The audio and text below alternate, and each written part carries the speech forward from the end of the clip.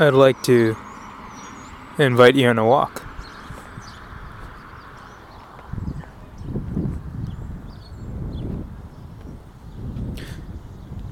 Earlier today, I went to the grocery store where in the sweetener section there were lots of options. There was monk fruit, there was stevia, and honey and maple syrup, and I'm not sure what else. 20 years ago, that might have simply been this sugar section, but now we've got the sweetener section, and we've got a lot more options than we used to have.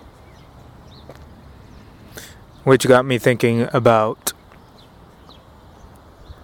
how at various points in the past, if you are not living in an agricultural society, or you're going in and out and you're sometimes in places where you don't have access to the large grain crops that agricultural societies require, maybe there was too much flooding, maybe there wasn't enough rain, whatever the situation is. So you live in a way where you consume many different kinds of plants and animals and insects, rather than having only a few things to eat from.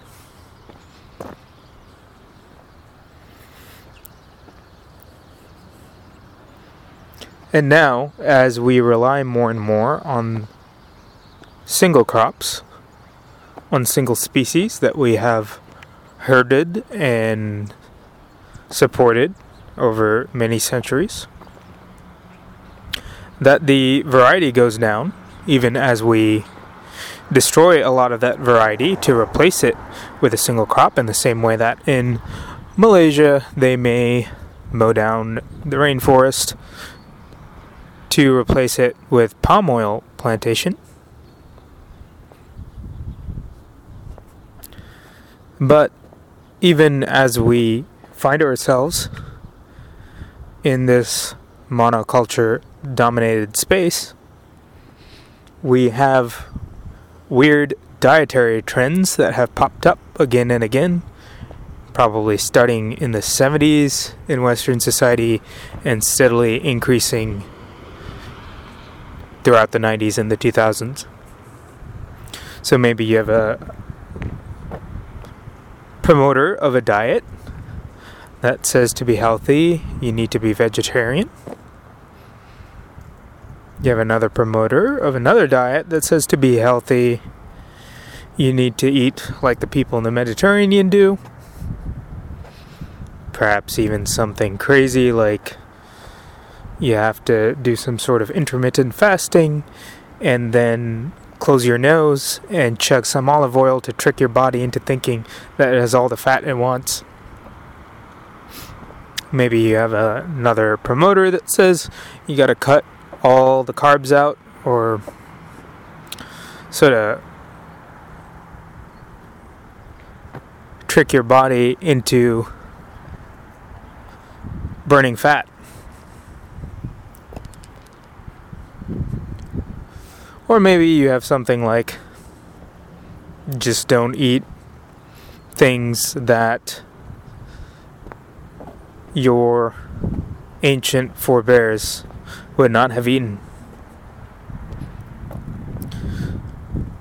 As you have all these restrictions, something interesting happens, much like a halal diet or a kosher diet led to differences as local populations strove to make food that did not include shrimp or pork or unscaled fish, that they might come up with dishes that are a little unusual compared to populations that do eat those things, and that introduces a variation all its own.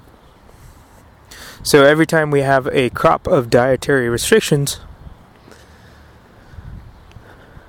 we actually introduce new variety, because the parts of the society, the parts of the group that are making restrictions start to do different things. So now that I can go into the grocery store and go to the flour aisle and see 20, 30 different kinds of flour: cauliflower flour, almond flour, coconut flour, cocoa flour, and probably not in the grocery store yet, but somewhere, cricket flour.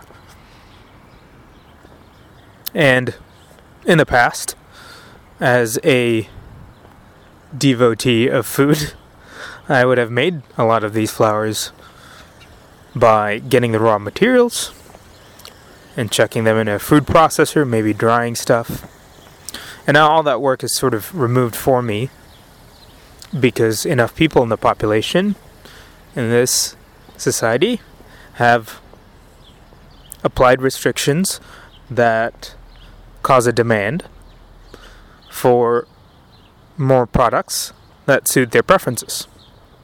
So even if you don't have any of these dietary restrictions, now you might be introduced to seitan, or a fungus-based veggie meat. All these alternatives, this variation that is introduced because of restriction, which leads me to think about constraint-based learning. In a sport or any skill, it often pays, it's often rewarding in the pursuit of that skill to restrict the game to one aspect of the game. Say, if you're playing tennis, the serve; if you're playing basketball, the three-point throw; if you're grappling, your initial grips, where you put your hands on the other person. Just really honing in on one part of a process and playing within that process, playing within those constraints. So instead of repeating a movement over and over again, you say, how can I lower the variables, not by doing a whole movement in one particular way over and over again, but by shortening the space, by making the space smaller of what you want to explore, and then still exploring within there. Whereas if you simply do a whole move, say you play tennis and you're like, I'm just going to play tennis games over and over and over again, you might not experience as much improvement, because you might look at how your favorite tennis player plays the game and you see a move, say, like the way that they do their serve, and then you try and copy that until you get it perfect. So that's a common method that people have used, but it might not produce improvements as quickly as possible. So you might have a situation where someone who, given their body type and given the rest of their life, might be suited to taking that same task, making a serve in tennis, and their body could probably come up with a way to do that task that is unique to them, that accomplishes the goal of sending the ball to the other side in such a way that gets them a point, or in basketball, throwing the ball in such a way that it ends in the net and comes through the net and scores a point. So that if you introduce a constraint to where that's the only goal, they might come up with completely unique solutions that the best in the game might not have come up with. This is sort of reflected in machine learning as well, where machine learning algorithms come up with solutions to problems when they're given constraints that none of us would have come up with. So instead of looking for, you say, when you set up a machine learning algorithm to design a chair, say, instead of coming up with the best ways that humans have designed chairs, it takes these constraints and comes up with its own solution that looks nothing like what any human has come up with so far. Though, interestingly enough, some of those chair designs do remind me of primitive lashing practices. So, if you're building a structure with some sort of stick or bamboo, and use some sort of twine or rawhide or whatever that you can use as string to tie them together, they do seem to approach something a little more similar. Various forms of weaving as well. So maybe introducing constraints by introducing restrictions actually drives more variety, which is kind of beautiful, because usually we look at restraints and it seems negative somehow. You're saying don't do this thing, and that often results in people doing less things. But perhaps if not everyone takes it to heart, if not everyone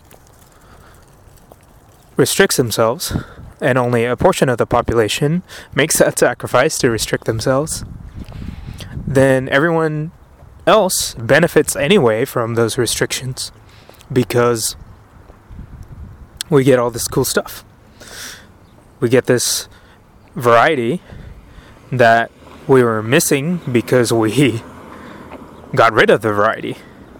And because there is some sort of balance needed in the environment, we come up with new ways to introduce variety back into the world.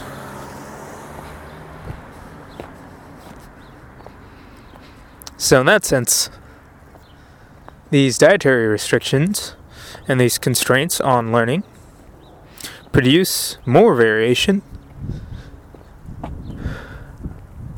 which hopefully deals with the fact that we are steadily getting rid of variation in our environment.